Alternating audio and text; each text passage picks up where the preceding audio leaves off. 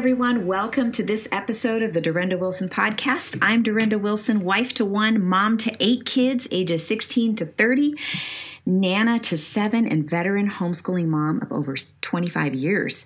I'm also the author of The Unhurried Homeschooler and my most recent publication, The 4-Hour School Day, which was published by Zondervan. It came out June 29th. The 4-Hour School Day is really about how you and your kids can thrive in the homeschool life. And I am getting so much amazing positive feedback. I really would encourage you to check it out if you haven't already. And if you've already checked it out, please share it with your friends and leave a review if you can with your favorite bookseller. If you don't have the book yet, it's widely available and you should be able to find it at your favorite bookseller. I'm always encouraging parents and families and people, if you're going to buy something, try to buy it from a small business. So if you have a local bookstore that might be carrying it, I'd encourage you to get it there. We love to support small businesses. This book is also available as an audiobook for those of you who like to keep your hands busy and listen at the same time. I actually got to choose the narrator, the person who's going to read the book, because they unfortunately don't let the author do it. I was kind of bummed about that. But I did choose someone who has a voice that I thought was most like mine, and my husband agreed. And so funny story, one mom told me, I knew as soon as I heard that voice that it was you.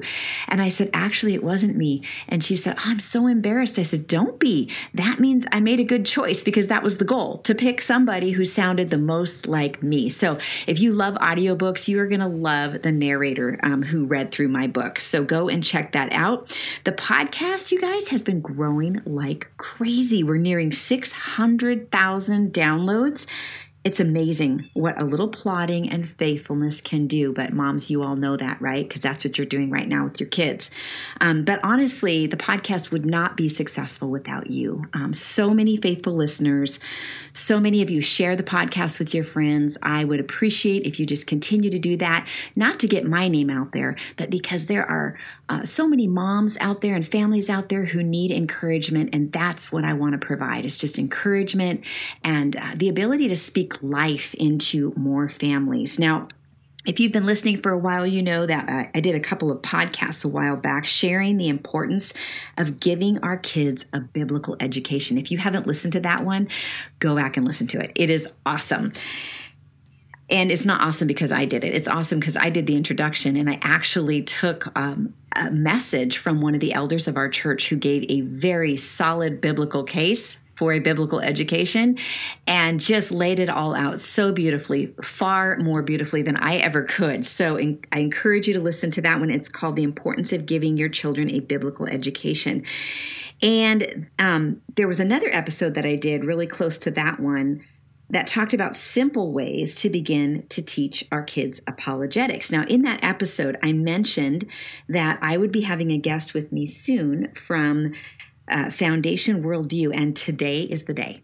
Elizabeth Urbanowicz will be sharing 7 lies that your kids will believe. And I'm so excited about this because I got to hear what some of them were, and I was thinking to myself, oh my goodness, the listeners need to hear this. I need to hear this. So I'm excited to be able to bring that podcast to you today. I'm going to tell you just a little bit about Elizabeth first before she joins us. She is a follower of Jesus. That is the most important thing. But she's also very passionate about equipping kids to understand the truth of the Christian worldview. We can see the importance of that right now, can't we? Elizabeth holds a Bachelor of Science in Elementary Education from Gordon College and an MS Ed in Education from Northern Illinois University and an MA in Christian Apologetics from Biola University. Holy cow. Elizabeth spent the first decade of her professional career teaching elementary students at a Christian school. She now works full-time on developing comparative worldview and apologetics resources for children. Her goal is to prepare the next generation to be lifelong critical thinkers and, most importantly, lifelong disciples of Jesus. Welcome, Elizabeth. We're so glad you're here with us today. Oh, thank you so much for having me on today. It's an honor to be on with you, Durenda. Oh, well, I am excited. I met you just a couple of months ago, actually. Yes. we were at a conference together. We were actually having speaker dinner the night before we were all supposed to be speaking for, I don't know, it was 2 or 3 days. I think it was 3 days. And I had my daughter-in-law with me who does my social media. And it was the first homeschool conference that she'd ever been to. But it was interesting because she, as we were eating dinner, I remember we weren't eating yet because Elizabeth, you didn't come in that late, but we were just sitting there talking to some friends, and Elizabeth walked in and walked over to her table. And my daughter-in-law told me later, she goes, it was the strangest thing. She walked in and I thought, I need to get to know her. And so evidently she reached out to you, and I think you guys had lunch together and had just a really great conversation. And so that's kind of how I got connected with Elizabeth. And I also talked to the person who was working at your booth while you're speaking. You have to have somebody else there. And I can't remember her first name. What was it? Pam. She was awesome. Yes.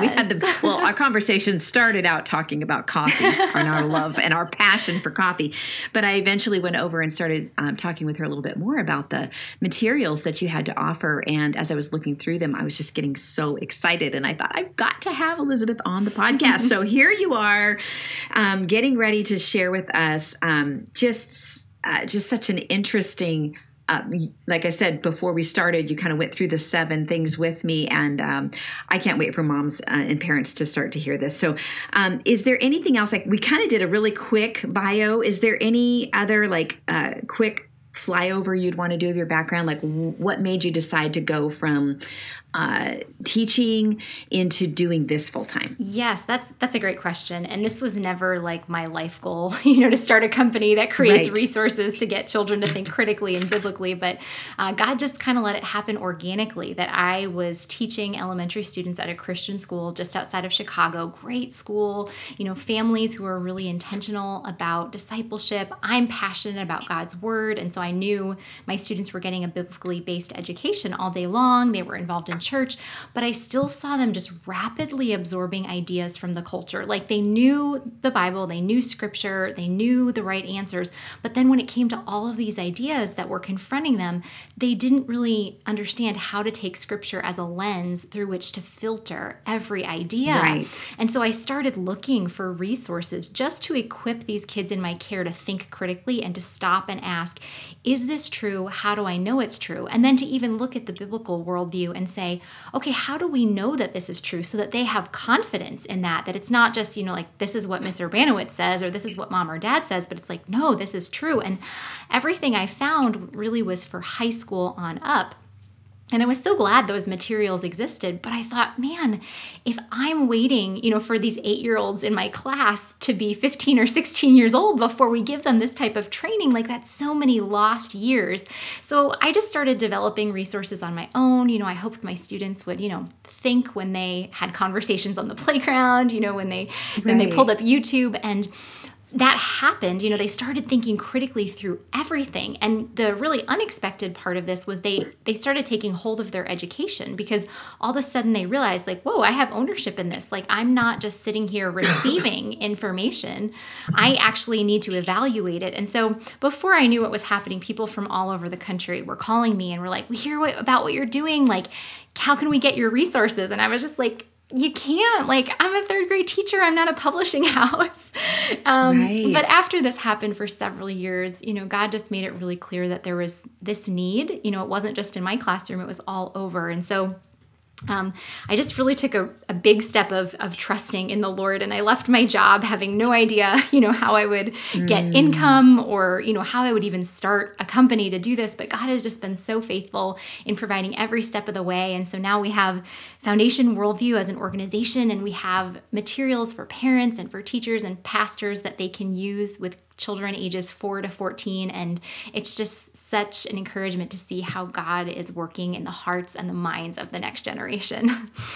I love it. I love it. And as we look around, I think that many of us, even if we've been homeschooling for a while, have really recognized I think I need to step my game up even more in making sure that my kids are getting a thoroughly biblical education. And apologetics and in that word can sound so intimidating, especially to a parent who's just starting out homeschooling. You mean besides math and language arts and history and science, I have to teach apologetics. Yes. How do I do that? And so that's what I love about your materials is you start with such a basic from a basic place and you build from there. And so we get to learn right alongside of our kids, which is so exciting because that's going to affect our lives as well as we're out, doing our daily things and making decisions and having to face some things that we never imagined that we would have to face.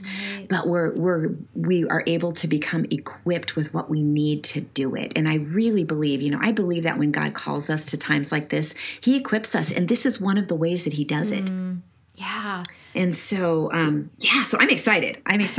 So let's go ahead and dive in. Let's start with the first of the 7 lies that our kids will likely believe, just absorbing from the culture. Yes. So the first lie, and it's really so foundational, is the lie, if I feel it, it must be true.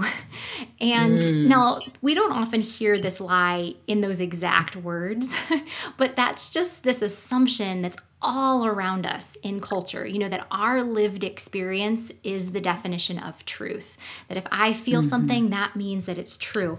And, culture is such an interesting thing because it's not like it's just out there. It's almost like the air that we breathe, and we don't even recognize the things sometimes that are just, inadvertently coming into our homes. And so this is one lie that I find is so important that we actually directly address with our children, because if we don't address it early on, our kids will just absorb this lie. And I, in all of the materials that I create, truth is the first concept that we talk about because we want our children to have a firm understanding that truth is objective. We can't manipulate truth with our preferences. We can't manipulate it with our experience or with our emotions. Like our preferences and our emotions, those are part of being made in God's image, and they're important parts of us, but they don't define what is real. So the first activity that we have kids do a lot of times is we send them out on a little scavenger hunt or a treasure hunt. And we have them actually use different sets of directions for finding this prize that we have hidden. And some of the directions are true. They lead to the prize. And other ones don't. And so then, some of the kids are really disappointed when they don't find, the chocolate or whatever we have hidden for them. And then we kind of debrief and say, why didn't you find that prize? And, they say, well, my directions were wrong. And then we connect that with the concept of truth. And another activity that we do is we also ask them the question, is the truth true for everyone? And this is something that shocked me when I first did this in my classroom. I asked this question, is the truth true for everyone? And I gave each of the kids a sticky note. And they had to write either yes or no on that sticky note. And then they had to write why. And I was shocked to find that the majority of the students in my class said, no, the truth is not true for everyone. And I get emails every month from parents, who say, I'm so glad you had this activity because I was thinking like, oh, yes, my kids know. Yes, the truth is true for everyone. And then they choose no, and it's like, oh my goodness, here we are proclaiming scripture as truth and proclaiming as Jesus as the way, the truth, and the life. And because of culture, our kids are hearing, well, this is the truth for us. It's not for everyone. So this is something I really encourage parents to do, to actually ask their kids this question and hear their thoughts. And then do something like that activity, like the treasure hunt, to get to the bottom of, it didn't matter whether or not you believed that your directions were true. If they didn't line up with what was real, they weren't true. So this is so important to address with our kids, and the earlier, the better. Right. And you line all that out in the material because I've seen it. Yes. So parents, if you're listening and you're wondering, well, is that included? Yes. All those things are included in that material. So it's a very step-by-step, user-friendly. And I love that there's actually activities because kids, it really sends a message so loud and clear when they participate in something that involves all of their senses. Yes. And so I love that. I love that. And this is something that homeschool moms, have it in particular have a unique understanding of, because they're the educators of our children, that, when we want to teach our kids something that's more abstract or seems more complicated, it can be scary. But if we just attach an abstract concept to something physical, our kids can grasp it so quickly. And homeschool moms know this because they teach their kids, their little ones, how to add. And you don't start off asking your child, what is 5 plus 2? Because 5 has no meaning to a child. 2 has no meaning to a child. What you do is you take out 5 blocks and 2 blocks, and you teach the child to count by touching those blocks. And then you put them together and you count 7. And eventually you attach the numbers, and talking about 5 plus 2 is 7. And eventually, by the time your child's in 1st or 2nd grade, you can just say, what is 5 plus 2? And they can answer 7. And it's the same way with these, like spiritual, these theological and philosophical concepts. If we just attach them to something physical, like if we attach truth to a treasure hunt, our kids can pick up on them so quickly. Right. Oh, that's so good. That's so good. Okay, so let's talk about the second lie. Yes. The second lie is follow your heart. And I think anyone who has ever watched a Disney movie or turned on the Disney Channel is very familiar with this lie. Sometimes it comes in different forms. A lot of times we hear things like, be true to yourself, or be the authentic you, or you do you. And these things sound very innocent, or they can even sound sweet. But really the lie that's behind them is that our hearts are the most reliable guide to truth. And we know from scripture, looking in Jeremiah chapter 17, God specifically outlines what a bad idea, what an unwise idea it is to trust in our hearts, to trust because our hearts are deceitful, and they're wicked, and they don't naturally desire the things of God. They don't naturally desire truth. So we want to actually directly address this with our children so that they're aware of when they receive this message from culture, whether it's through conversations with others, whether it's through the media, whether it's through a book, whether it's just through everyday life, like think of any advertisement that you see in the grocery store, somehow meat packagers have convinced us, that buying their meat is, like the authentic way to express ourselves. And it's like, really? Like, oh my goodness. And so I found that when I started directly addressing this with my students, they were so quickly able to pick up on the faultiness of this. When I didn't directly address it, they were kind of absorbing it. But once I spoke it out loud, they were like, wait a minute. And I'll never forget, this one student in my class, as we were talking about this phrase, follow your heart. We were like, is following your heart the best way to make decisions about right and wrong? And this one student raised his hand and he was like, Miss Yu, I am super confused. And I said, okay, Josh, what are you confused about? He's like, okay, so let's say that my heart tells me that I need a Nintendo Switch. And my dad's heart tells him that I do not need a Nintendo Switch. Like, who's right? And so I said, that's a really great question, Josh. So are you telling me that your heart is going to tell you things in a different way, or tell you different things than your dad's heart is going to tell him, and then other people's hearts are going to tell them? And he goes, yeah, like all the time. And I said, oh, interesting. I said, so then if our hearts tell us different things, like, what's going to happen? He's like, well, my dad's going to be right. And I was like, well, why is that? And he said, well, because he's the biggest and the strongest and has the money. And I said, very interesting. We just talked through that and we thought, is it that the person who's the biggest and the strongest is right? Like, no, there's an actual right and there's an actual wrong. And so if we can directly address this lie with the children that God has placed in our homes, it really just deflates that lie and takes all the power away from it. Because then our children are going to be aware of when they hear this and then think, no, actually, this isn't right. Like, there's an actual right and there's an actual wrong. And I have to make my heart follow what that actual right and actual wrong are. Oh, that's so good. That's so good. All right, let's go to the third one. Yes, so the third one is another lie that's not necessarily directly spoken, but is underlying so many things in our culture. And this lie is that love is affirming everything that I feel. And in culture, we are constantly receiving the message that if we do not affirm and celebrate everything that someone else feels is part of their identity, then we're not loving this person. And we see this all around in our culture, just even with the phrase love is love. Yes, we can agree that love is identical to love, but love is it doesn't really mean that in our culture. In our culture, it means if you loved me, you would allow me to do whatever I want with whoever I want, whenever I want to. Right. And so what we need to do with this lie is, again, directly address it with our children and to ask them the question, what does love mean? What's the definition of love? And this is really important that we get our children to think about words, because so many words in our culture are being, just weaponized against truth, because our culture views love as a positive feeling, where when we look at the definition of love biblically, love is laying down our rights, for another person and actually doing what is best for that other person because we're thinking of them above ourselves. Right. So this is again, this kind of ties back into that first lie that we talked about helping our kids understand the objective nature of truth. And so we can actually ask them, so is love a feeling? Or is love part of truth? Is it something that's actually true?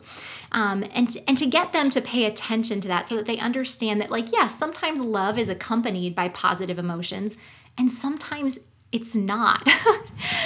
So what I do, with the kids that God has placed in my care is we actually look at different definitions of the word love.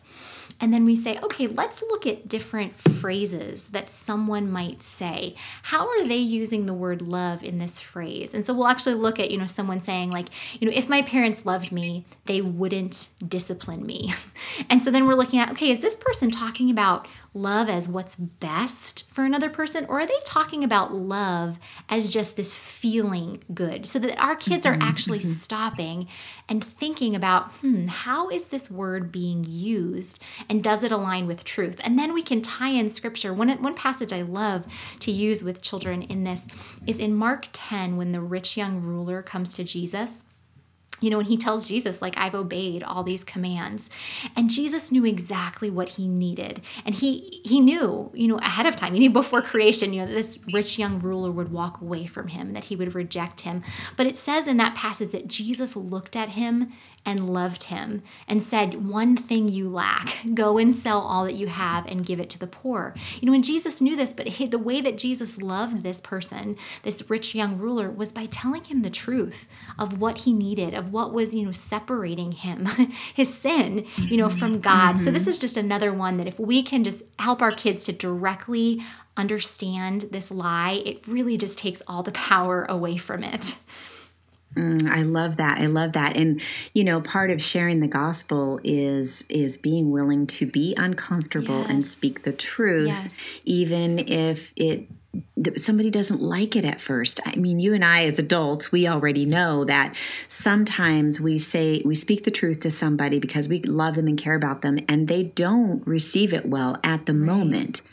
But we've always planted a seed, and we've always done what we have always then done what God has called us to do, and we leave it up to Him to do the work. And so this is sort of the beginning of our kids understanding that. And because at the end of the day, isn't that what we want? We want to shoot these arrows, these children, out into the world prepared to spread the gospel, prepared to bring salt and light. And this is part of that process. So thank you so much. We're gonna end this podcast right here. And then in the next part 2, we're going to cover the next 4. And this is going to get really, really fun, you guys, because these are great topics to talk about. These lies are, you're going to hear them and you're going to go, oh, wow, I see this happening all around us. And then Elizabeth is going to share, kind of expound on them. So I'm going to go ahead and close in a word of prayer. Elizabeth, will you join me for a second part? Yes, I would love to.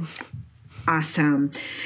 Lord, we just thank you so much for this time together. Lord, we thank you for these truths. I pray that as each parent listens and absorbs and takes in what's been said here today, Lord, that it would just resonate with their hearts, Lord, and that you would just cast a vision in their hearts as to how to walk out this teaching to their children, helping them understand what is truth and what is a lie, and keeping them, protecting them from the lies of the culture by speaking with them, by asking them these questions, and by being willing to kind of go a little bit deeper, not just assume that our children know the truth, Lord, but to really find out for sure. And so we just pray a blessing over every family that's listening, and we pray this in Jesus' name. Amen.